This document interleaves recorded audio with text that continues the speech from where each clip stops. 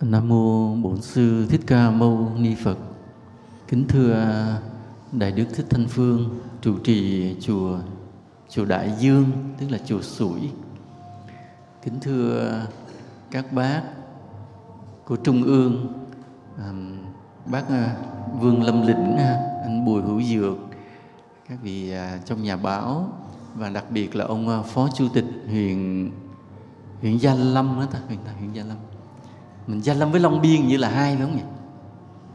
Hai huyện. Dạ, hai. Kính thưa quý thầy, quý sư cô, chư vị tôn túc, kính thưa tất cả các Phật tử.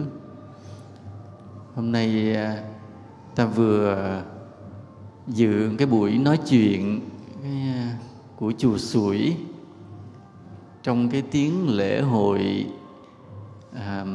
rộn rã của cái lễ hội đình ở địa phương, cũng rất là độc đáo, khung cảnh rất là đặc biệt.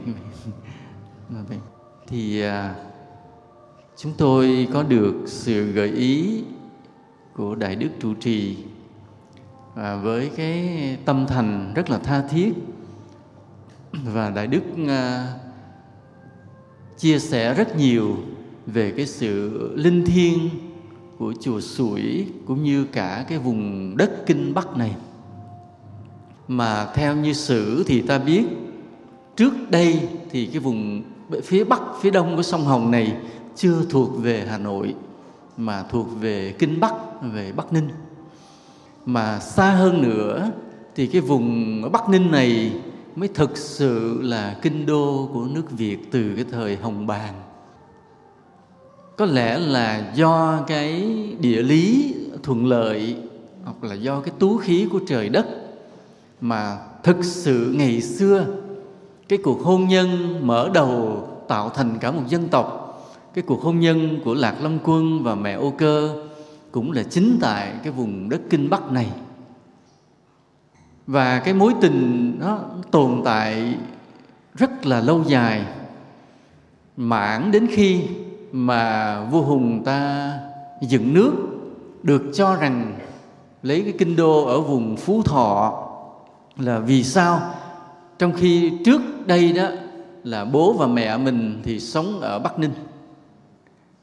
Trước đó nữa, một thời gian rất là dài, thì cái vùng Bắc Ninh như là thủ phủ của cả cái người dân Việt ở vùng đồng bằng Bắc Bộ này. Nhưng mà khi mà lập đô thì ta được cho rằng là vua Hùng đã lập đô ở Phú Thọ. Nhưng đó chỉ là cho rằng thôi chứ chưa chắc đâu. Vì ta thấy ở đó có đền thờ vua Hùng, nhưng ta hiểu một điều, đền thờ là một chuyện mà kinh đô là một chuyện khác. Nhưng vì có cái đền thờ ở Phú Thọ, ta cứ nghĩ rằng kinh đô của thời Hồng Bàng ở Phú Thọ.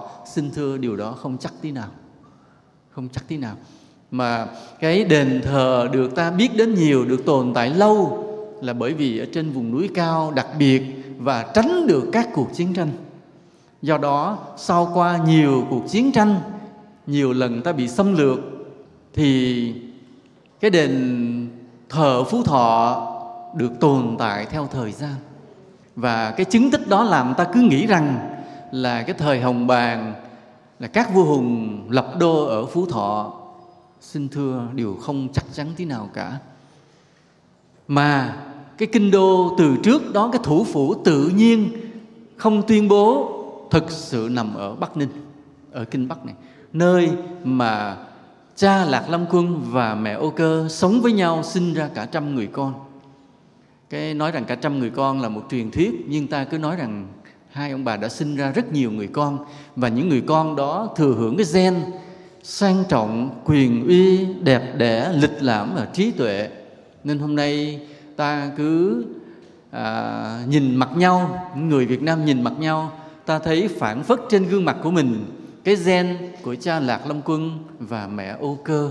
Gương mặt ai cũng sang trọng, đẹp đẽ và thông minh, tinh tế như vậy. Đúng không à? Ta nhìn anh Dược đẹp đến như vậy, thầy Thanh Phương đẹp đến như vậy, hoặc anh MC này cực kỳ đẹp đây. Ta mang gen của cha mẹ ta cả. Và đó là khí thiên của dân tộc.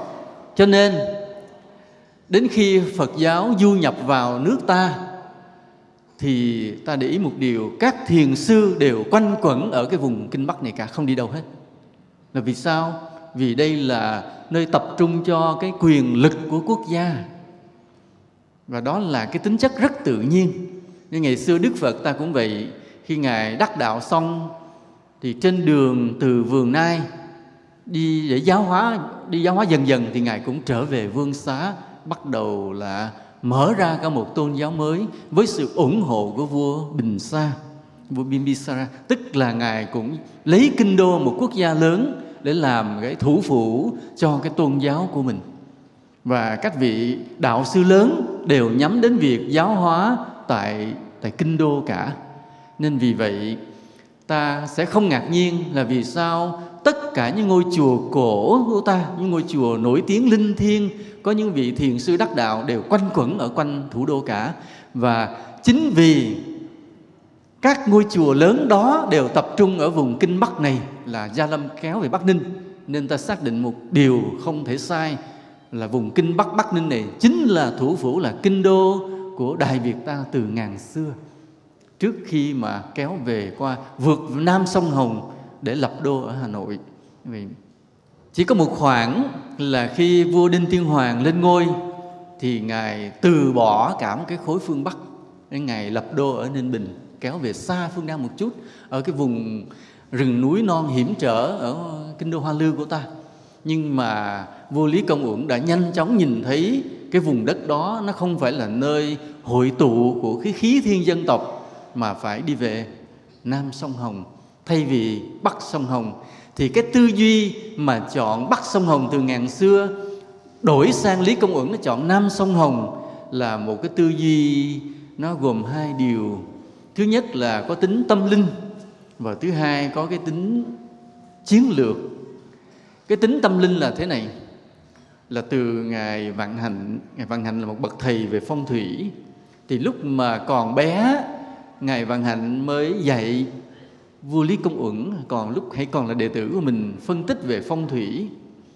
Và Ngài có nói với vua Lý Công Uẩn lúc đó là như thế này: cái vùng Kinh Bắc này là thủ phủ từ ngàn xưa, và cái khí thiên nó đủ để lập thành một quốc gia. Nhưng cái phía nam của sông Hồng, nhưng mà cái con sông Hồng nó dường như là một sự chặn cái bước tiến của dân tộc. Những cái rặng núi chập trùng phương Bắc và cái thế lực phương Bắc làm cho quốc gia ta không thể phát triển về phương Bắc được. Nhưng mà cái con sông Hồng nó cũng chặn ta cũng không thể về phương Nam được. Nên nếu sau này mà con lập đô ở Nam sông Hồng thì con sẽ mở quốc gia mình vô tận về hướng Nam, đặt một tiền đề để quốc gia ta mở vô tận về hướng Nam. Và cái lời nói của sư Vạn Hạnh đã được Lý Công Uẩn thực hiện, và nó đã có kết quả là ta kéo luôn tới mũi Cà Mau luôn, mà chưa hết chạy luôn tới đảo Phú Quốc luôn. Là cái lời nói đã thành sự thật. Khi ta vượt khỏi Nam sông Hồng rồi là cái thế trận của đất nước ta bị mở ra.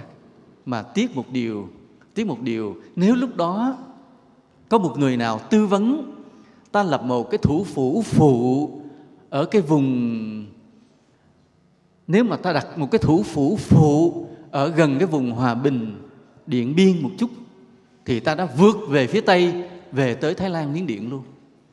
Nhưng mà vì ta không có một cái thủ phủ phụ ở đấy, nên ta chỉ trải về hướng Nam, mà đất nước ta chạy dài cong như một con rồng về tới hướng Nam. Chứ nếu lúc đó có một người mà tư vấn cho vua đặt một thủ phủ ở cái phía Tây, Hòa Bình, Điện Biên là một chút, thì ta đạp luôn về tới Thái Lan, Miến Điện. Ngày hôm nay có lẽ đất nước ta khác, có lẽ lịch sử sẽ viết khác đi, và có lẽ là anh Dược sẽ vất vả hơn nhiều, chứ không phải chỉ như thế này. Anh Dược hả? Anh vất vả nhiều. Nhưng mà thôi, nó là số phận. Thì coi như là khi mà vượt sông Hồng về phía Nam thì ta mở ra một chương mới cho Tổ quốc. Nhưng cái nôi của Phật giáo, cái khí thiên Phật giáo, cái sự xuất phát Phật giáo, nó cứ nằm ở cái vùng này, ta gọi là vùng Ly Lâu hay là vùng Kinh Bắc. Bây giờ ta gọi là Bắc Ninh, rồi bây giờ tách ra thành một cái Gia Lâm, rồi tách ra thành cái Long Biên nữa. Nhưng mà các chùa thiên đều nằm quanh quẩn ở đây cả.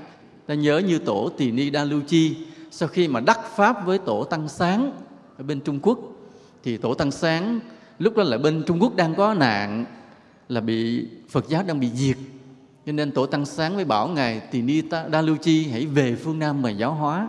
Ngài là người Ấn Độ, lại đắc pháp của một vị sư Trung Hoa, rồi lại sang Việt Nam giáo hóa.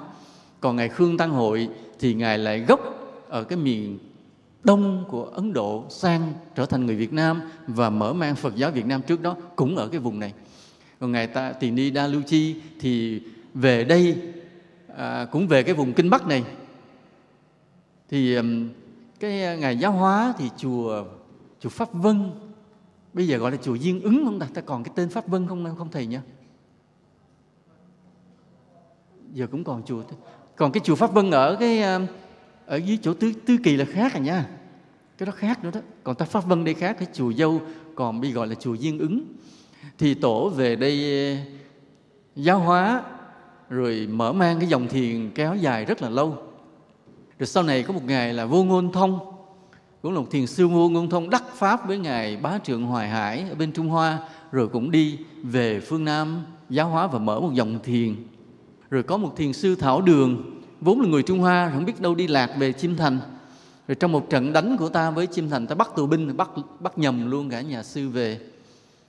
Rồi sau một vài sự việc, rồi khi vua ta mới phát hiện ra đây không phải là tù binh Chiêm Thành mà là một thiền sư của Trung Quốc mà tài giỏi, nên Ngài được giáo hóa tự do ở trong kinh đô Hà Nội và sang đây cũng mở chùa đây và mở một dòng thiền Thảo Đường. Và ta cũng có một cái dòng thiền nữa là dòng thiền Trúc Lâm vào đời nhà Trần. Thì giáo hóa rất là mạnh ở cái chùa Báo Ân. Chùa Báo Ân nó nằm lọt, bây giờ nó nằm lọt trong cái khu công nghiệp mà Đại Đức Thanh Phương đã tìm và đang tìm cách phục dựng lại. Do đó là cứ quanh quẩn ở đây ta có 4 cái dòng thiền phát triển. Vì nếu mà nói 4 cái dòng thiền vậy ta sẽ hiểu là 4 dòng thiền như vậy nó khác nhau cái gì? Nó thưa chẳng khác cái gì cả. Về cái sự tu tập về pháp môn, về kỹ thuật, về giáo lý không khác gì hết. Chỉ khác một điều là khi cái người mà đến giáo hóa uy đức lớn quá, ảnh hưởng lớn quá, đệ tử đông quá thì bỗng nhiên thành một tông phái. Tông phái vì ý nghĩa là sự truyền thừa, chứ tông phái đó không có ý nghĩa là sự sai biệt về giáo lý, về pháp môn. Cả một cái hệ phái từ Tổ Đạt Ma truyền xuống, nếu ta xem kỹ trong giáo lý không khác nhau gì cả. Cái cách tu, cách chứng chẳng khác gì cả. Nói là 5 tông 7 phái, từ cái tông Lâm Tế, tông Tào Động, tông Quy Ngưỡng, tông Vân Môn, tông Pháp Nhãn gì bên Trung Quốc chẳng khác gì cả. Rồi khi tông Lâm Tế tách ra 2 nhánh Hoàng Long Dương Kỳ chẳng khác nhau gì cả. Rồi nhánh nó truyền sang Việt Nam từ Tổ Tỳ Ni Đa Lưu Chi, Tổ Vô Ngôn Thông, Ngài Thảo Đường, Ngài Trúc Lâm chẳng khác gì cả. Chỉ khác một điều là cái sự truyền thừa nổi bật của một vị nào đó thì người ta xưng vị đó thành tông chủ, thành tổ sư, chứ còn nội dung không khác. Và chỉ có một khác là cái đời Lâm Tế về sau có một vài thủ đoạn. Trong nhà thiền ta hay dùng cái chữ là một thủ đoạn của thiền sư, hay là một cái kỹ thuật đặc biệt của thiền sư để gợi lên cái sự giác ngộ bất ngờ của đệ tử. Mà cái cách mà gợi ý bất ngờ đó mỗi vị một khác nhau. Ví dụ như khi mà Ngài Tỳ Ni Đa Lưu Chi đến gặp Ngài Tăng Sáng, thưa hỏi Ngài im lặng không trả lời. Chỉ im lặng thôi mà ông kia ngộ đạo, không một lời. Nhưng mà có những thiền sư khơi ngộ cho đệ tử bằng cách đập một cái ông kia ngộ đạo. Ví dụ như là Ngài Hòa Thượng Thúy Lạo đến gặp Mã Tổ, hỏi thế nào là đại ý Phật Pháp. Nói ta bị lãng tai, ngươi tới gần đi, đứng sát hỏi ta mới nghe. Ông kia tưởng thiệt, cứ lết lại quỳ sát bên Ngài, nói thưa Ngài thế nào là đại ý Phật Pháp. Bị đứng gần chân Ngài, Ngài đá cho một cái lộn cù phèo, đứng dậy ngộ đạo luôn. Đó những kỹ thuật rất là lạ. Hoặc đến đời của Ngài của Lâm Tế mà đời về sau này, cái kỹ thuật là khai ngộ còn kỳ lạ. Như là Ngài Pháp Diễn, cái Ngài tu ở trong chúng, mấy cái này chờ kể ra thì dài lắm. Nhưng đại khái là bị ông thiền sư ông chọc, ông gây một cái hoài nghi, một cái thắc mắc tột độ, rồi khi gỡ ra cái ngộ đạo. Nhiều trường hợp rất là lạ mà ngày hôm nay nhiều người hoang mang đi tìm và bắt chước, nhưng mà không phải ai cũng ngộ đạo được như vậy. Thì thôi chuyện đó là để cái người chuyên tu, sau này các vị sẽ truyền đạt tiếp. Ví dụ như thầy Thanh Phương ta, lúc nào đó thầy mở mang lại dòng thiền thì thầy sẽ phân tích lại Còn hôm nay ta sẽ nói là một điều khác.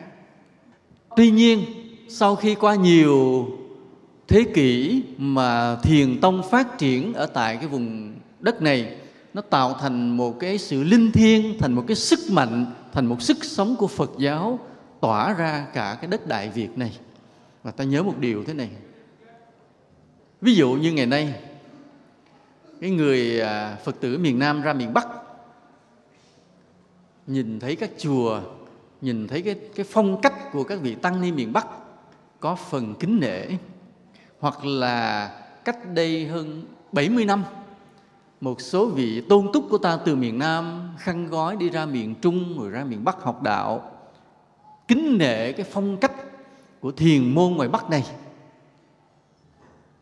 Rồi ngày hôm nay, ví dụ như vừa rồi ta có cái lễ thượng thọ của Hòa Thượng Trưởng Lão Thích Thanh Bích. Bên cạnh đó là ta thấy có vị Pháp Chủ, Ngài Pháp Chủ cũng 97 tuổi, đạo phong sáng ngời, một người mà các vị thì gầy guộc, khắc khổ, nhưng tinh thần quắc thước và minh mẫn. Thì tất cả những cái phong cách đó, những phong cách của Phật giáo miền Bắc như thế, cái tinh hoa còn động lại như thế, cái giá trị của Phật giáo miền Bắc như thế, thì ta nhớ một điều, tất cả đều bắt nguồn từ chư tổ thiền tông của cái vùng Kinh Bắc này. Chính nhờ có những bậc thiền sư đắc đạo cao siêu như thế mà cái uy lực để lại đời đời cho con cháu ta, cho đến tận ngày hôm nay, mà làm cho cái Phật giáo miền Bắc là cứ trở thành một cái tinh hoa của Phật giáo dân tộc. Sau này thì do cái cuộc Nam tiến, thì đất nước ta mở rộng lãnh thổ về phía Nam, rồi Phật giáo cũng theo đó tràn về phía Nam. Tràn về phía Nam thì sau này ở trong miền Nam có một số dòng thiền xuất hiện. Nổi bật nhất là của Hòa Thượng Thích Thanh Từ. Thì Ngài có cái hoài bão là khôi phục lại cái thiền của miền Bắc. Một người miền Nam nhưng mà mang cái hoài bão là khôi phục dòng thiền của miền Bắc. Nên Ngài tự nhận mình là dòng Trúc Lâm, và tất cả những thiền viện đó đều lấy cái tên Trúc Lâm. Ý là như vậy. Bởi vì sao? Bởi vì tuy ở miền Nam, nhưng mà cái tinh thần mà Phật giáo thiền tông miền Bắc vẫn tràn ngập phủ lên cả một cái đất nước của ta như thế. Và cũng xin thưa, trong cái thời đại hôm nay, do một cái cơ duyên nào đó mà Tịnh Độ Tông phát triển rất là mạnh, lát nữa ta sẽ bàn. Nhưng cái tinh thần, cái sức sống của Đạo Phật nó cứ bàn bạc bởi thiền tông. Chính vì có những vị tu chứng hiện tại thực tế, nó tạo nên cái cảm xúc rất lớn cho cộng đồng quần chúng Phật tử của ta. Cái cảm xúc này rất là lạ. Là có thể có những người ta không có nhiều cái hy vọng tu chứng, nên ta an tâm niệm một câu Phật để chờ ngày chết được vãng sinh. Nhưng mà để là có cái cảm xúc lớn lao, sự kính ngưỡng vô biên đối với Phật Pháp, thực sự chính nhờ hình ảnh tu chứng của các vị thiền sư trong hiện đời lúc tại thế. Bây giờ nếu mà nói cái giá trị của Đạo Phật nằm ở đâu, ta không thể nói rằng có cái ông đó, ông già, ông Nguyễn Văn A năm 75 tuổi chết, ông được vãng sanh. Không thể dẫn chứng cái kiểu đó mà nói là giá trị của Đạo Phật được. Không thể có bà cụ 80, bà chết cái bà được vãng sanh. Không thể nói rằng giá trị Đạo Phật nằm ở chỗ đó, mà cái bà đó cư sĩ kia, cư sĩ nọ được vãng sanh. Không có, chuyện đó không dẫn chứng được. Hoàn toàn trên vấn đề khoa học lịch sử, khoa học nghiên cứu, thì những cái điều đó chỉ được xem là tin đồn, không chính thống, không chính thức. Còn nếu mà nói giá trị Đạo Phật nằm ở đâu, là buộc ta phải chỉ đích danh những vị thiền sư đắc đạo trong hiện đời, trong lúc tại thế. Những vị đó đã giáo hóa được như thế, thuyết pháp như thế, có những biểu hiện kỳ đặc như thế, có những trí tuệ như thế, thì đó mới là những biểu tượng của Phật giáo, giá trị của Phật giáo. Chứ không thể dẫn chứng cái ông cư sĩ nọ, bà cư sĩ kia chết được vãng sanh. Nên vì vậy, cái sức sống của Đạo Phật, cái uy lực của Đạo Phật, mà nói thẳng là giá trị Đạo Phật nằm hết nơi những vị tu chứng trong nhà thiền. Nếu bây giờ ta đi ra nước ngoài, ta đến đất nước được gọi là văn minh tri thức như nước Mỹ. Ta tiếp xúc với những người Mỹ mà họ theo đạo Phật thì ta chỉ thấy một điều rằng họ chỉ tu thiền mà thôi, không bao giờ tu tịnh độ. Vì sao? Vì họ nói hẹn một cái gì sau khi chết được một kết quả rất giống với cái đạo Kitô cũ của họ mà họ đã chán rồi. Cứ hẹn sau khi chết, còn lúc sống không biết cái gì, hẹn sau khi chết, chuyện xưa rồi họ không thích. Họ thích cái đạo Phật là gì? Thiền, vất vả tu thiền trong hiện tại, tạo thành một đời sống nội tâm, tâm linh phong phú của họ. Nên nhìn cái điều đó thì ta hiểu ngay là thực sự chính những vị thiền sư đắc đạo bao nhiêu đời xưa để lại một cái uy lực lớn cho đạo Phật của chúng ta ngày nay.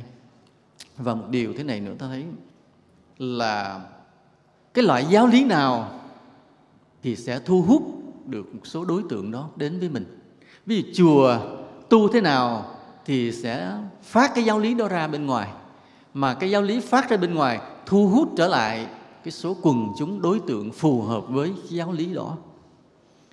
Giờ có những người đến than, ví dụ những người mà khi ở nước ngoài họ về họ nghiên cứu đạo Phật, họ mới nói câu này: ủa tại sao các chùa Việt Nam chỉ thấy người già đến? Nói là tại anh đi chưa hết các chùa. Mình phải nói giả lả là tại cho anh đi chưa hết các chùa, chứ cũng có những chùa người trẻ đến. Nó đi đa phần cứ gặp người già. Mà thực sự như vậy, lý do gì? Vì sao? Lý do bởi vì cái giáo lý mà chùa phát ra dạy tu là dạy cho ai? Không, dạy cho người chờ chết, phải không ạ? Chỉ nói cái vãng sanh thôi, nói chết rồi được vãng sanh về cõi Phật, tức là ta đang nói một điều cho người chết. Và như vậy cái người đang ham sống có thích cái đó không? Có thích nói chuyện để chết được vãng sanh không? Ví dụ như người đang yêu, như tụi con trẻ trẻ như vậy, bây giờ mình nói chuyện đang tu để mà lo chết được vãng sanh, tụi con có thích không? Không, phải không? Đang yêu đi mà, rồi tụi con đang còn tương lai, đang đi học để làm việc, rồi tính toán thu nhập thế nào vân vân, thì cái chuyện chết không thích hợp. Cái loại giáo lý đó, cái đường lối tu đó hoàn toàn tách rời khỏi tụi con luôn, coi như không nghĩ đến tụi con, và tụi con cũng từ chối cái đường lối đó luôn, phải không ạ? Đó. Nhưng mà những cụ già rất thích, tại cụ già không còn gì để mơ mộng, và nên chỉ còn một điều mơ mộng gì? Sau cái chết. Và cái pháp môn tịnh độ thu hút được đối tượng này, và thu hút được đối tượng này cho nên ta vào chùa ta thấy toàn người già không. Cái giáo lý như thế nó sẽ thu hút đối tượng như thế. Và bây giờ nếu có một cái giáo lý mà xây dựng con người ta một cuộc sống tâm linh hiện tại, một sự phấn đấu, sự nỗ lực trong hiện tại, đem lại lợi ích thiết thực trong hiện tại, thì ai tới? Lớp trẻ và lớp tri thức tới liền. Đó là cái giáo lý như thế, nó sẽ thu hút cái đối tượng như thế. Ở đây ta không trách quần chúng, không trách trời ơi sao đạo Phật hay như thế mà mấy vị không chịu tới tu. Mình không trách được, bởi vì họ đến với cái loại giáo lý nào phù hợp với họ. Nên ở đây ví dụ như chúng tôi nói riêng cái chùa Phật Quang của chúng tôi vậy, trong một ngày lễ hội, một năm có 3 lễ hội Phật đản Vu Lan thành đạo. Như cái lễ thành đạo vừa rồi, chỉ riêng mà lớp trẻ tới để phục vụ 1.300 em sinh viên trẻ, chỉ là để phục vụ thôi. Còn bao nhiêu tầng lớp khác là tất cả cộng lại là 2 vạn người tới dự một buổi lễ thành đạo. Và trong buổi lễ thành đạo đó ta không nói chuyện chết, mà ta nói chuyện gì? Ta nói chuyện sống, chuyện tu, chuyện trí tuệ, chuyện xây dựng, chuyện phụng sự. Vì những điều đó cái đối tượng đó họ đến, cái đối tượng mà họ thích vấn đề tri thức, trí tuệ, họ thích sống để cống hiến, để phụng sự, họ tới để nghe liền. Và đối tượng đó đến thì cũng vậy. Cái thiền từ ngàn xưa mà nếu được phục dựng lại thì ta sẽ thấy là cái bộ mặt của Phật giáo thay đổi hết toàn bộ. Người đến chùa là người tri thức, những người trẻ, những người mà không nghĩ đến cái chết, những người sống mà nghĩ đến phụng sự và sự chuyển hóa nội tâm của mình. Thường thì ta có 4 cái tông phái chính, và 4 cái tông phái này thu hút 4 cái đối tượng khác nhau. Thứ nhất là Tịnh Độ Tông thì thu hút ai? Người sắp chết. Rồi Mật Tông thu hút ai? Mật Tông thu hút những người thích chuyện kỳ lạ, huyền bí, những chuyện quyền năng, những chuyện mà khoa học không giải thích được. Ví dụ như có thể bấm quẻ bói ra được điều gì đó. hoặc là bệnh thì có thể tụng câu chú mà hết bệnh, những chuyện phi khoa học. Nhưng mà quyền năng, huyền bí thì người nào thích điều đó sẽ tìm tới mật tông. Rồi giáo tông là những người chuyên nghiền ngẫm cái giáo lý, nghĩa cứu. Thì những người mà thích nghiên cứu trên tư tưởng sẽ đi tìm tới cái giáo tông, thích học kinh thật nhiều, biết thật nhiều, thuộc thật nhiều, hiểu thật nhiều. Rồi thiền tông là cho ai? Dành cho những người mà thích có cái kết quả tu chứng tâm linh cụ thể. Và chính đây mới là sức mạnh của thiền. Ở bên Miến Điện á, em bé 9 tuổi là không biết ngồi thiền hết. Đạo Phật tồn tại được, trường tồn được bởi 3 hạng người. Hạng người thứ nhất là người có tu chứng tâm linh. Tại người có tu chứng tâm linh có sức mạnh rất là lớn để mà tạo nên một sự kế thừa. Cái hạng người thứ hai là hạng người tuy không tu chứng tâm linh nhưng giữ được giới hạnh thanh tịnh. Nghĩa là người ta thấy các thầy các cô tu tốt, người ta còn niềm tin đối với Phật Pháp. Hạng người thứ ba là hạng người biết thuyết Pháp. Vì nhờ có người thuyết Pháp khai hóa nên làm cho người ta hiểu đạo Phật là thế, khiến người ta kính tin mà đi theo đạo Phật. Người ta nói 3 hạng người, nhưng sự thật điều ta mơ ước là 3 trong 1. Là một vị xuất gia nào cũng phải có đầy đủ 3 yếu tố đó.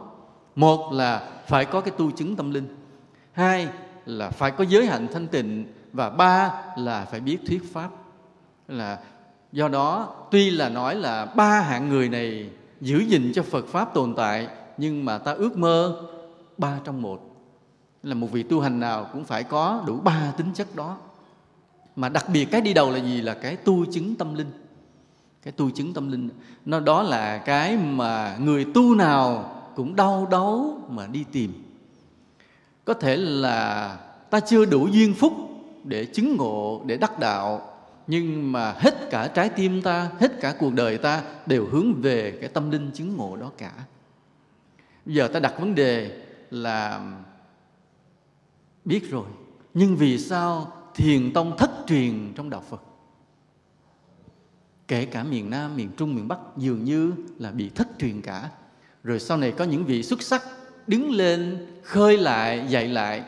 Trong đó như Hòa Thượng Thích Thanh Từ là một biểu tượng nổi bật. Tức là Hòa Thượng cho rằng đã ngộ lại được con đường của thiền. Hòa Thượng mở mang giáo hóa rất là rộng rãi, gây ảnh hưởng rất là lớn, và có cái tâm nguyện thiết tha phục hồi lại thiền của Việt Nam bằng gọi là dòng thiền Trúc Lâm. Nói Trúc Lâm với thiền nào nó cũng giống nhau cả. Nhưng mà đó là một Hòa Thượng. Còn rất nhiều chùa khắp cả Nam Trung Bắc là thiền vẫn bị thất truyền, trong khi tổ của ta đều là thiền sư. Ngay như miền Trung cũng vậy.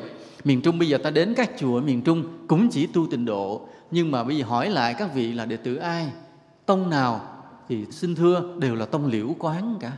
Mà Liễu Quán là vị nào? Là một thiền sư đắc đạo nổi tiếng thời xưa ở miền Trung, ở Phú Yên. Ngài xuất phát từ Phú Yên rồi ra Huế giáo hóa. Đó là một vị thiền sư đắc đạo nổi tiếng, mà đệ tử của Ngài, cái tông phong của Ngài truyền tràn ngập hết cả miền Trung và miền Nam, xuống tới cả Tây Nam Bộ luôn. Nhưng bây giờ đến các chùa mà được nhận là đệ tử Ngài Liễu Quán, chẳng ai tu thiền cả, tịnh độ hết. Rồi giờ miền Bắc ta cũng vậy. Bây giờ lật lại chư tổ thì vị nào cũng là những thiền sư lừng lẫy nổi tiếng, nhưng mà đến chùa nào cũng chỉ là tịnh độ. Như vậy lý do vì sao? Có phải là tại quý thầy quý cô ta kém dở không? Có phải không ạ? Trả lời câu cho đúng rồi. Không phải. Mà bởi vì quý thầy quý cô ta kính trọng những bậc bổn sư tiền bối của mình. Khi quý thầy quý cô vào chùa xuất gia là được học tịnh độ, cho nên không dám trái, cứ con đường đó mà đi. Đây cũng gọi là lòng hiếu đó. Cái lòng hiếu kính đối với những bậc thầy tiền bối của mình, nên ngoan ngoãn mà tiếp tục đi con đường tịnh độ. Thì ta xem đây là một đạo đức đáng yêu, đáng quý. Nhưng bây giờ, ngày hôm nay, ngày mùng 3 tháng 3 là nhân dịp cái lễ hội văn hóa của cái thôn, cái làng này làng gì nhỉ? Kêu là làng Sủi luôn hả? Thế là chùa Sủi là mang tên cái làng Sủi. Văn hóa làng Sủi như vậy. Thì Đại Đức Thanh Phương lúc nào cũng yêu kính chư tổ sư. Thầy cứ tự hào vì cái văn hóa của làng quê, và lúc nào cũng vọng ngưỡng về cái thiền phong của chư tổ xưa. Đó là lý do mà chúng tôi ở miền Nam lại được thầy mời ra trong cái bài nói chuyện hôm nay, là vì thầy thiết tha với cái thiền phong của chư tổ. Do đó là chúng tôi có nói chuyện với thầy là như vậy, nếu thầy đã có cái tâm đó thì biết đâu từ ngày xưa thầy đã là đệ tử của chư tổ, mà bây giờ thầy đầu thai lại để mà có cái người mà yêu kính cái dòng thiền của chư tổ. Vậy thầy phải có cái bổn phận làm một việc có ý nghĩa lớn, đó là phục chấn lại thiền phong của miền Bắc này, ngay tại cái vùng đất của chư tổ này. Phục chấn thiền phong, đó là sứ mệnh của thầy. Mọi người có đồng ý không ạ?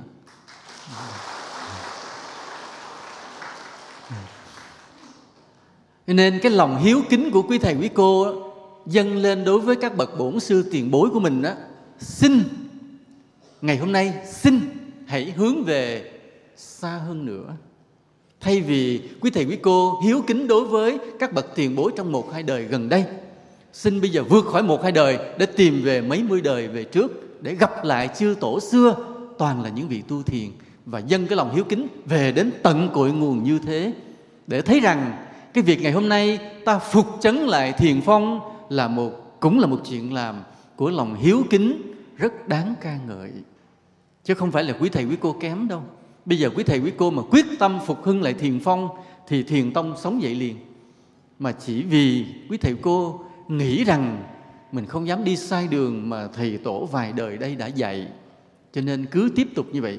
Chứ nếu quý thầy cô cái lòng hiếu kính nó vượt xa hơn về cội nguồn tới chư tổ, từ những vị tổ Tỳ Ni Đa Lu Chi, Ngài Pháp Hiền, Ngài Vô Ngôn Thông, Ngài Cảm Thành, Ngài Vạn Hạnh, Ngài Định Không, Ngài Thường Chiếu, Ngài Viên Chiếu, Ngài Thông Biện, vân vân. Ta gặp những vị thiền sư lừng lẫy đời xưa, nghĩa là thần thông, nghĩa là lấy lừng, thì ta biết rằng cái lòng hiếu kính ta hướng về các vị đó, và bổn phận ngày hôm nay ta dựng lại thiền tông. Không dám để cho cái tâm tông của chư tổ bị tắt mất. Có khi nó đã bị gián đoạn rồi, nhưng ta không được để cho cái tâm tông của chư tổ mà tắt mất. Cái lòng hiếu kính của ta phải vượt cả 1000 năm trước mà nối lại cho 1000 năm sau. Chứ không thể là ta ngưng ngang cái lòng hiếu đối với 1-2 đời tổ sư gần đây được. Phải vượt xa như vậy. Và chúng ta tin chắc rằng quý thầy quý cô đủ trí tuệ, đủ năng lực, đủ tâm hạnh để phục chấn lại thiền phong ở cái vùng nôi Kinh Bắc này. Và nếu nơi cái vùng nôi Kinh Bắc này ta phục chấn lại được thiền phong, thì cái ánh đạo sẽ tỏa ra cho cả nước một lần nữa. Đây là điều ta được quyền hy vọng rất nhiều.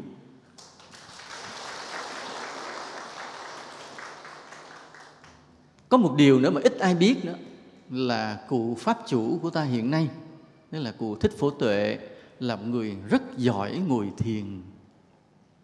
Cụ rất giỏi ngồi thiền và cụ cũng rất ít nói, cho nên ta cũng ít biết. Và đó là một điều thiệt thòi cho Phật giáo của ta.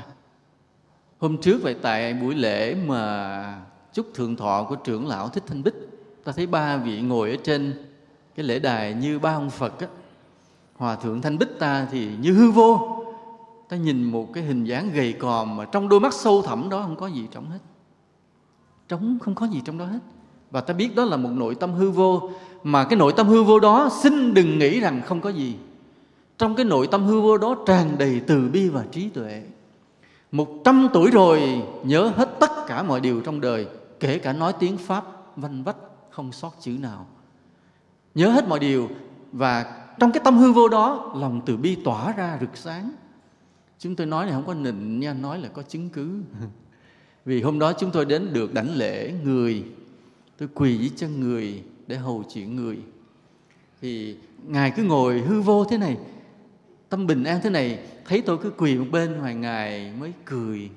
Ngài nói một câu: thầy lên đây ngồi với con. 100 tuổi mà vẫn xưng con với mọi người. Cái tâm khiêm hạ Ta nói mình theo không nổi. Rồi Ngài xích qua khỏi cái phản, kêu tôi lên ngồi. Chúng tôi dám lên ngồi không? Dám không? Lên ngồi Ngài trời đánh chết liền. Bữa nay không còn sống. Mà lúc khi mà Ngài nói cái câu thế này, Ngài mỉm cười, Ngài xích qua một bên, Ngài nói: thầy lên đây ngồi với con. Lúc đó tâm từ bi tỏa ra làm ấm lòng mọi người. Thì ta mới thấy một điều, trong cái đôi mắt hư vô đó, trong cái nội tâm hư vô đó không có gì đó rực cháy từ bi và trí tuệ. Thật sự như một ông Phật sống của cái Phật giáo miền Bắc và Phật giáo của cả dân tộc này. Nhưng mà từ lâu ít ai biết. Đó, Ngài ngồi bên, ở giữa là cụ Pháp chủ. Cụ Pháp chủ ngồi thì gương mặt cụ rất là nghiêm khắc, tượng trưng cho một người gì giữ gìn cái mực thước nề nếp của Phật giáo. Cụ tuy rất ít nói, rất ít tiếp xúc, vì thực sự là cụ Pháp chủ ta tinh tấn tu tập. Ngài ngồi thiền rất là giỏi, nhưng mà Ngài ngồi ở giữa với cái ánh mắt nghiêm khắc. Và ta thấy rằng đó là tượng trưng cho cái gì? Cái uy lực, cái nề nếp, cái mực thước, cái kỷ cương của Phật giáo của ta. Bên cạnh là cụ Phó Pháp chủ là Thích Thanh Sam, cái gương mặt hòa ái từ bi. Nên ba ông Phật ngồi trên đó, ba sắc thái. Một vị thì hư vô, một vị thì nghiêm, một vị thì từ. Và ta rất mừng vì Phật giáo ta vẫn còn ba vị trưởng lão làm ba cái biểu tượng độc đáo, đầy đủ và hoàn hảo như vậy. Vì vậy nên ngày hôm nay khi ta đặt vấn đề phục chấn lại thiền phong của Phật giáo miền Bắc của ta, là một điều là ta đền ơn một cách đúng đắn nhất, xứng đáng nhất cho chư tổ của ta. Chứ không phải là nói rằng ta tự phát, không có đâu. Chính là một sự báo hiếu đền ơn đúng đắn nhất. Tuy nhiên, để có thể phục chấn lại thiền phong thì ta có một số việc phải làm. Thứ nhất là ta phải mở lại khóa tu thiền cho tăng ni và Phật tử. Tại vì cái người Phật tử tu rồi họ mới hiểu được cái vất vả của việc tu, mà họ mới yêu quý kính những người mà tinh tấn tu. Họ mới biết rằng cái việc tu nó khó như vậy, nó khổ như vậy. Mà trong khi mình ở ngoài đời vừa làm việc, vừa sống, vừa hưởng thụ, rồi tu, nghĩa là 3-4 cái như vậy, vừa sống, vừa làm, vừa hưởng thụ, vừa tu, nó lai ra. Còn quý thầy quý cô dồn sức tu. Và để dùng sức tu đi con đường tâm linh này, quý thầy quý cô, quý tăng ni vất vả biết là bao nhiêu. Nên ta phải mở những cái khóa tu cho tăng ni và cho Phật tử. Đó. Rồi ta tìm lại những kỹ thuật để thực hành cho chuẩn xác. Ta dùng cái chữ chuẩn xác là vì sao? Là bởi vì thiền tông ngày xưa các vị dạy cái kỹ thuật dụng công thế nào không ghi lại trong sách, mà trong sách sử chỉ ghi lại những cơ phong vấn đáp. Khi một vị thiền khách đến gặp vị thiền sư, hỏi một câu, ông kia đáp một câu ngộ rồi thôi, hỏi 2-3 câu nữa ngộ thôi. Rồi có khi cái nhân duyên đến thì bừng ngộ, thì ta nhìn đó ta không hiểu, và bây giờ kiếm ai để hỏi. Thế còn trong hàng ngày khi mà không có cơ phong vấn đáp thiền ngữ thì các vị tu như thế nào không ghi. Còn cái kỹ thuật thì nằm ở trong kinh tạng nguyên thủy, Phật dạy cả. Thời Đức Phật thì Phật mới dạy kỹ thuật để tu tập từng bước. Nên ngày hôm nay khi mà nói đến việc phục chấn thiền phong thì ta không phải chỉ là một việc là lặp lại cái con đường thiền của chư tổ của cách đây 1000 năm. Không phải nữa. Mà ngày hôm nay khi nói tới phục chấn thiền phong, ta phải đưa ra được một cái thiền phong nó bao gồm nhiều yếu tố. Thứ nhất là cái tâm linh chứng ngộ của chư tổ của ta, truyền thống của ta. Thứ hai, cái thiền đó nó phù hợp với con đường thiền mà Đức Phật đã dạy tại Ấn Độ hơn 2.500 năm trước. Thứ ba là nếu đem những nguyên lý của khoa học, của y học vào đối chiếu, so sánh, khảo sát thì ta hoàn toàn hợp lý. Hoàn toàn hợp lý. Và thứ tư, cái thiền của ngày hôm nay phải đáp ứng được, phải giải đáp được, phải hóa giải được thắc mắc, lý luận, tâm tình, triết học, trình độ của con người ngày hôm nay. Nên thiền ngày hôm nay khi ta phục dựng lại nó phải mang được cả 4 yếu tố đó, chứ nó không phải chỉ là tìm cách làm sao cho giống chư tổ ngày xưa. Bởi vì sao? Đệ tử bằng thầy là kém thầy nửa đức. Đệ tử vượt hơn thầy mới kham thầy truyền trao. Nên ví dụ bây giờ chư tổ mà có về lại gặp chúng ta, Ngài cũng buộc chúng ta phải làm giỏi hơn Ngài, tốt hơn Ngài. Chứ không có một ông cha nào mà tốt muốn con mình phải bằng mình hay kém hơn mình. Cái điều ước mơ của những bậc cha mẹ là con phải làm sao? Phải giỏi hơn mình. Giống như chúng tôi có ông Phật tử, ông là lái xe cho nhà nước. Mà điều ông nhắc đi nhắc lại, con phải học giỏi hơn bố. Con phải học giỏi. Mà đúng như vậy, bây giờ con cái là tốt nghiệp những bằng cấp cao, làm ở những hãng nước ngoài, được người ta rất trọng vọng. Vậy. Còn hồi xưa ông chỉ là lái xe, ông lái xe Bộ Ngoại giao. Rồi nhiều khi lái xe cho những viên chức nước ngoài, phải thức ngoài xe đợi người khách họ đi suốt đêm, vất vả phục vụ và làm tròn cái bổn phận của mình. Nhưng ông không than vãn gì cả, làm tròn bổn phận, nhưng mà dặn con mình sau này phải giỏi hơn bố mẹ. Thì nhớ như vậy, chư tổ ta cũng vậy. Vào thời đó như vậy, nếu bây giờ các ngài có sống dậy nói chuyện với ta, cũng bảo ta phải làm cái gì đó vượt hơn các ngài ngày xưa. Cái vượt hơn là ta không dám nói cái đức lớn hơn, không dám nói cái tâm chứng lớn hơn. Nhưng mà cái con đường thiền phong ngày hôm nay ta dựng lại, nó phải bao quát và lớn hơn rất là nhiều. Tức là làm sao cho khi mà đưa cái thiền của Phật giáo Việt Nam ngày hôm nay bước ra với thế giới, ta không thua kém bất cứ nước nào hết. Tức là ta dựa vào cái quá khứ, cái chiều sâu tâm chứng của chư tổ ta cũng dựa vào tới cái kỹ thuật, cái tâm chứng của Phật ngày xưa đã dạy. Nhưng mà ta vẫn phải sao? Dựa vào, tham khảo vào cái kiến thức của khoa học, của y học hiện đại. Và ta cũng phải dựng cái thiền phong nó đủ để đáp ứng được cái tâm tình, cái ước mơ, cái khát vọng sống, cái triết lý sống của con người trong thời đại ngày hôm nay. Là 4 điều đó. Nên khi ta phục dựng lại, phục chấn lại thiền phong, ta phải, cái thiền phong của ta ngày hôm nay phải đủ 4 yếu tố đó để nhìn ra thế giới. Một ngày nào đó, ví dụ một cái người thiền sư ở Miến Điện, họ sang thăm Việt Nam, họ đến chùa Sủi, họ hỏi thầy Thanh Phương tu thiền thế nào, thì khi ta nói ra cái thiền của ta, họ phải kính phục. Vì họ thấy rằng sao? Họ có trong đó, ta bao trùm họ luôn ở trong đó, là không có gì phải thắc mắc.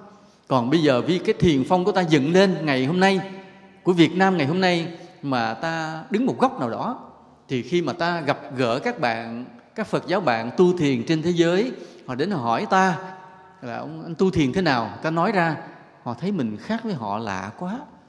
Và khi khác như vậy thì họ có cái sự hơn thua.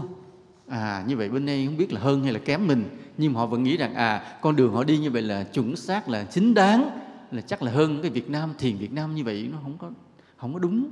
Trong đầu họ có cái lợn cợn, họ nghĩ như vậy, thì ta vẫn chưa tròn trách nhiệm của mình. Nên ta phải phục chấn lại thiền phong, dựng lại một cái con đường thiền, mà để một ngày nào đó Phật giáo bạn đến gặp gỡ ta, giao lưu với ta, nghe ta trình bày con đường thiền của mình, họ thấy họ cũng nằm lọt trong đó luôn, họ nằm gọn ở trong đó luôn. Đó. Và để có thể làm được việc này thì ta tốn công sức, phải vất vả, và đây là sự quan tâm của tất cả mọi người.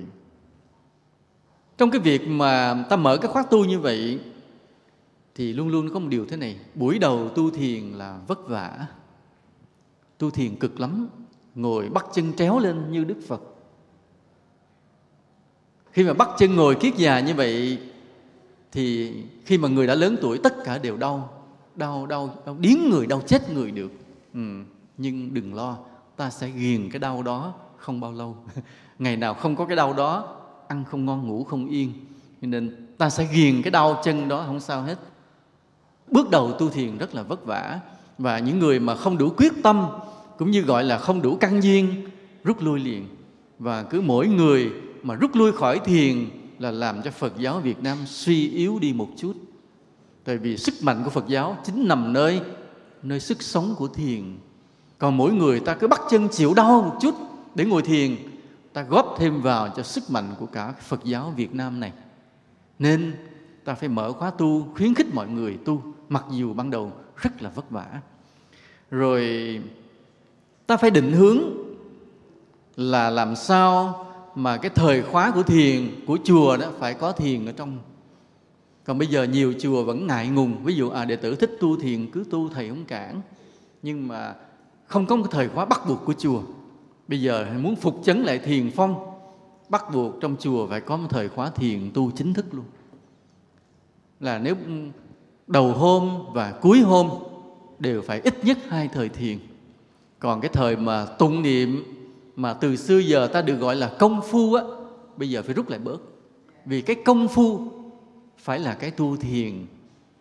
Chứ còn trước đây khi ta bỏ thiền thì ta lấy cái việc mà tụng cốc này ta gọi là công phu tu hành. Nhưng bây giờ phải biết rằng cái công phu chính là gì? Lúc mà bắt chân ngồi bất động yên lặng kiểm soát chính mình, cái đó mới gọi là công phu thật sự. Và đầu hôm phải ngồi, cuối hôm phải ngồi. Và nếu rảnh được ban ngày cũng phải ngồi thêm, tức là cái thời gian dành cho thiền nhiều hơn. Và một điều nữa là thế này, khi mà một vị thầy, một vị cô mà tinh tấn tu tập thiền định, cái kết quả hiện ra rất rõ là gì? Trí tuệ của toàn Phật giáo khởi lên hết. Ta sẽ có rất nhiều giảng sư, ta sẽ có rất nhiều giảng sư lỗi lạc trong Phật giáo xuất hiện. Vì xưa nay những giảng sư giỏi đều là những người tu thiền. Có đúng như vậy không ạ? Ta để ý lại, những người giảng giỏi đều là những người tu thiền. Chúng tôi cũng may mắn là một người tu thiền nên giảng gần bằng anh Dược, chứ không phải là tệ đâu. Lát ta sẽ nghe anh Dược giảng là mê luôn á, mê hồn luôn. Để có thể là phục chấn thiền phong, ta cũng phải thêm một điều nữa là ta bổ sung cái nghi thức tụng niệm của chùa có đạo lý thiền ở trong đó. Chứ còn nào giờ cái nghi thức tụng niệm của chùa cứ thiên hẳn về tịnh độ. Hễ tụng là chỉ hướng về Di Đà, hễ tụng là chỉ chờ chết để vãng sinh. Bây giờ trong cái thời khóa tụng niệm, nghi thức tụng niệm phải nói về việc tu tập thiền định. Nói về việc tu tập thiền định đó. Trên mỗi ngày khi ta tụng cái lời đó là ta phải thấy cái bổn phận của mình là phải tu tập thiền định. Và để có thể phục chấn thiền phong được thì chính giáo hội phải yêu quý và tạo điều kiện cho các chùa tu thiền. Chính giáo hội phải làm việc này. Giáo hội phải làm việc này và đưa vào quy chuẩn luôn, đưa vào giáo trình. Đó là giáo trình Phật học dạy ở các trường Phật học từ sơ cấp, trung cấp cho tới học viện cao cấp đều phải có thiền, có thực hành thiền hết. Và khi đi thọ giới, ai ngồi thiền được bao lâu đó mới được thọ giới. Phải là như vậy đó. Và giáo hội phải hỗ trợ các khóa tu thiền. Tức là nơi nào mà có các khóa tu thiền thì đích thân giáo hội phải tới đó chứng minh, an ủi, vỗ về, khuyến tấn. Thì như vậy ta mới phục chấn được thiền phong.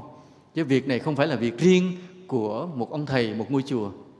Rồi một cái nữa là chính nhà nước cũng phải hỗ trợ việc phục chấn thiền phong này. Khi nhà nước thấy rõ đạo Phật là đồng hành với dân tộc, mà sức mạnh của đạo Phật chính là nằm nơi thiền. Vì ngày xưa các vua chúa sao đều nhờ các thiền sư tư vấn, cố vấn cả. Các vị rất yêu kính các vị thiền sư. Và rõ ràng các thiền sư đó đều là những người yêu nước, phụng sự cho triều đại, làm lợi ích cho dân tộc. Mà sức sống từ nơi đó mà tỏa ra. Cho nên khi mà nhà nước đóng góp, hỗ trợ việc xây dựng Phật giáo thì nhà nước phải hỗ trợ cái việc phục chấn thiền phong lại.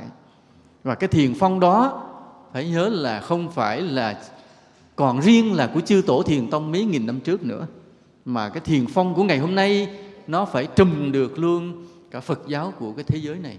Là bất cứ một cái thiền phái nào từ Nhật Bản, Hàn Quốc, Trung Hoa, Miến Điện, Thái Lan đến ta tham khảo, họ đều thấy họ nằm lọt trong của ta cả. Ta bao họ lại rồi. Thì phải là như vậy. Người phải có cái con mắt như vậy để mở lại cái thiền phong cho Việt Nam ngày hôm nay. Và cuối cùng, để có thể phục chấn thiền phong được thì chính Phật tử phải ủng hộ tăng ni tu thiền. Chính Phật tử phải hiểu điều này và ủng hộ. Nơi nào có những khóa tu thiền của tăng ni, Phật tử phải tới ủng hộ. Mà Phật tử khi mà gặp một vị thầy nào vậy cũng đều phải nói câu này: chúng con mong ước quý thầy, quý cô tu thiền để dạy chúng con, vì chúng con yêu quý thiền. Đây là điều mà chính Phật tử phải ủng hộ. Còn ví dụ như đến khi gặp quý thầy cứ dạy cái gì ta tu cái nấy, rồi cứ dạy một cái pháp môn để chờ chết, thì chính mình cũng mất cái sức sống, rồi từ từ mình cũng nản, rồi còn lại chỉ là những người già chờ chết, thì đạo Phật suy yếu liền. Nên do đó chính Phật tử phải ủng hộ bằng gì? Bằng lời nói, ủng hộ bằng tâm hồn, bằng hành động và cả bằng tài vật. Đó, ta đóng góp, ta ủng hộ cho những nơi mà tổ chức tu thiền như vậy. Bây giờ ta nói về cái việc chứng ngộ. Nãy giờ ta cứ nói thiền là đem lại sự chứng ngộ tâm linh, nhưng mà dễ chứng không ạ? Dễ chứng không? Không. Chứng ngộ tâm linh là thành thánh. Nhưng mà thánh thì tới 4 cấp độ lận. Trong đạo Phật thánh tới 4 cấp độ là sơ quả, nhị quả, tam quả, tứ quả. Tứ quả là cao tột, là A-la-hán rồi, là phi thường vượt khỏi tam giới rồi, nắm cả vũ trụ trong lòng bàn tay rồi. Mà dưới đó là tam quả A-na-hàm, dưới nữa là nhị quả Tư Đà Hàm, ban đầu là sơ quả Tu Đà Hoàng. Thì tuy làm thánh nhưng tới 4 cấp độ, mà cái cấp độ đầu tiên là sơ quả Tu Đà Hoàng á, là mình đã khó đạt được rồi. Tại vì sao vậy? Cái bậc thánh Tu Đà Hoàng nhìn trông không khác người thường bao nhiêu, nhìn không khác. Thậm chí có những người đã chứng Tu Đà Hoàng ở kiếp trước rồi, kiếp này trở lại cũng không biết rằng mình đã chứng Tu Đà Hoàng. Vì Tu Đà Hoàng không có cái sự sai biệt lớn đối với người phàm. Tu Đà Hoàng, cái quả thánh thứ nhất á, nó không có cái sai biệt lớn. Nhìn bên ngoài nhìn không khác, cả nội tâm nhìn cái trạng thái nó cũng không khác lắm, nhưng mà nó khác về cái bản chất của tâm. Ví dụ thế này, ví dụ như là một cái đặc tính người Tu Đà Hoàng là sống rất vị tha. Bây giờ ví dụ trong cái lúc mà ta đi đường, ta đói, khát, rồi hai người cùng đi, rồi chợt nhặt lên được một cái quả táo, thì ta nhìn là ta biết là Tu Đà Hoàng hay không. Cái người Tu Đà Hoàng á, biết rằng mình cần phải ăn để đi hết con đường, người bạn mình bên cạnh cũng cần phải ăn để đi hết con đường, cho nên phải chia quả táo đó ra. Nhưng mà khi họ bẻ quả táo ra thì phần lớn luôn luôn đưa về người bạn mình một cách rất thật lòng, vì luôn luôn yêu người hơn yêu mình. Còn trong đời sống ta không thấy khác, nhưng mà đó là dấu hiệu của con người vị tha. Rồi cái gì nữa của Tu Đà Hoàng? Giờ ví dụ như ta gặp một người ác thì ta thường ta căm phẫn, ta muốn là phải trừng phạt họ nặng nề. Nhưng cái người Tu Đà Hoàng á, thì có căm phẫn chứ không phải không, nhưng mà cái căm phẫn của họ trong cái lành tính, và họ muốn cảm hóa nhiều hơn. Nên cái chất của người Tu Đà Hoàng không còn cái độc, cái ác bên trong thẳm sâu nữa.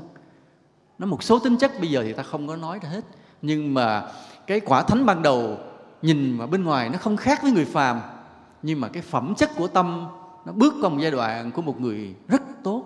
Ta dùng cái chữ rất tốt. Nếu theo người xưa bên Tàu ta gọi là người quân tử, còn người thời nay là một người sống rất là đạo đức, và cái niềm tin kính đối với Phật rất là lớn. Cái dấu hiệu đó là người đã chứng Tu Đà Hoàng, hoặc mới kiếp này, hoặc từng là kiếp xưa đã trở lại. Cái người mà kiếp xưa trở lại đó, ta thấy họ yêu mến đạo Phật cách rất tự nhiên, sống rất là tốt, mà thích tu, thích sống với đạo Phật. Đó là người đã chứng từ kiếp trước trở lại. Bây giờ họ ngồi thiền, tâm linh họ mở ra cũng nhẹ nhàng. Còn cái người mà mới chứng Tu Đà Hoàng cái kiếp này đó, thì nó có một giây phút bất ngờ xảy ra trong tâm họ, một trạng thái chuyển biến bất ngờ trong một tích tắc.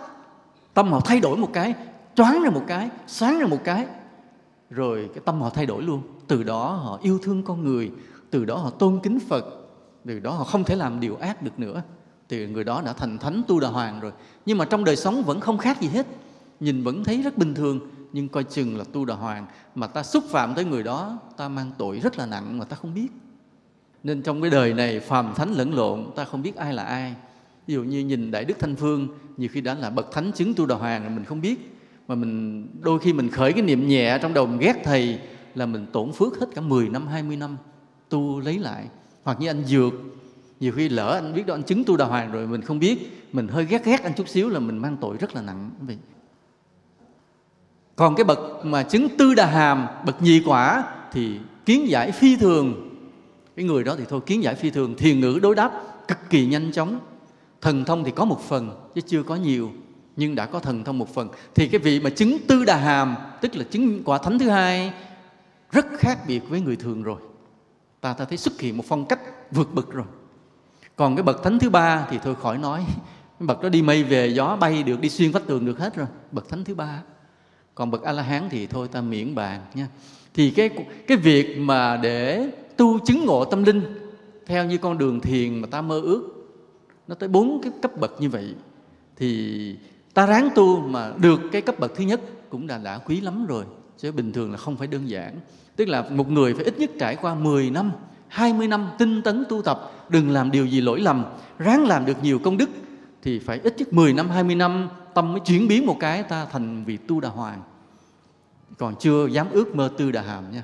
Tư Đà Hàm là phải vài kiếp nữa, còn A Na Hàm là vài chục kiếp nữa. Nên quá trình chứng ngộ nó lâu xa như vậy.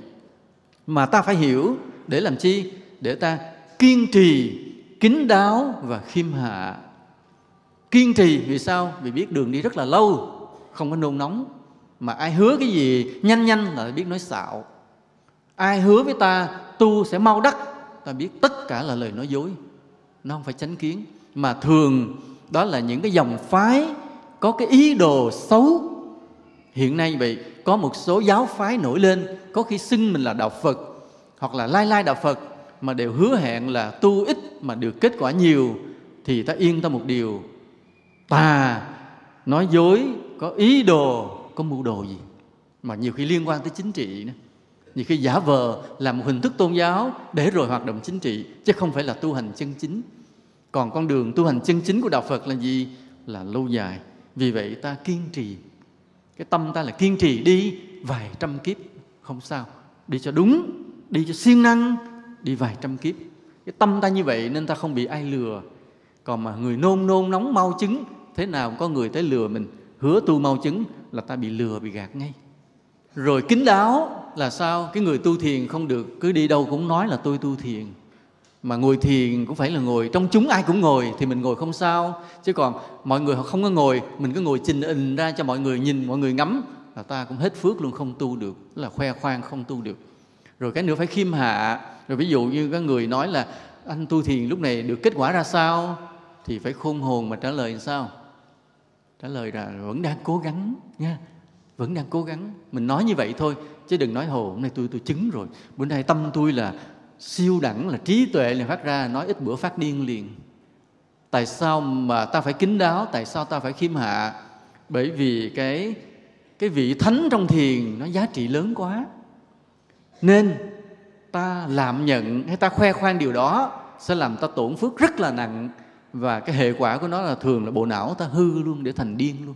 Nên nói là người tu sai là tẩu hỏa nhập ma, nó không phải, mà chính là vì tự cao, vì khoe khoang, cho nên làm tổn phước, làm bộ não hư và phát điên.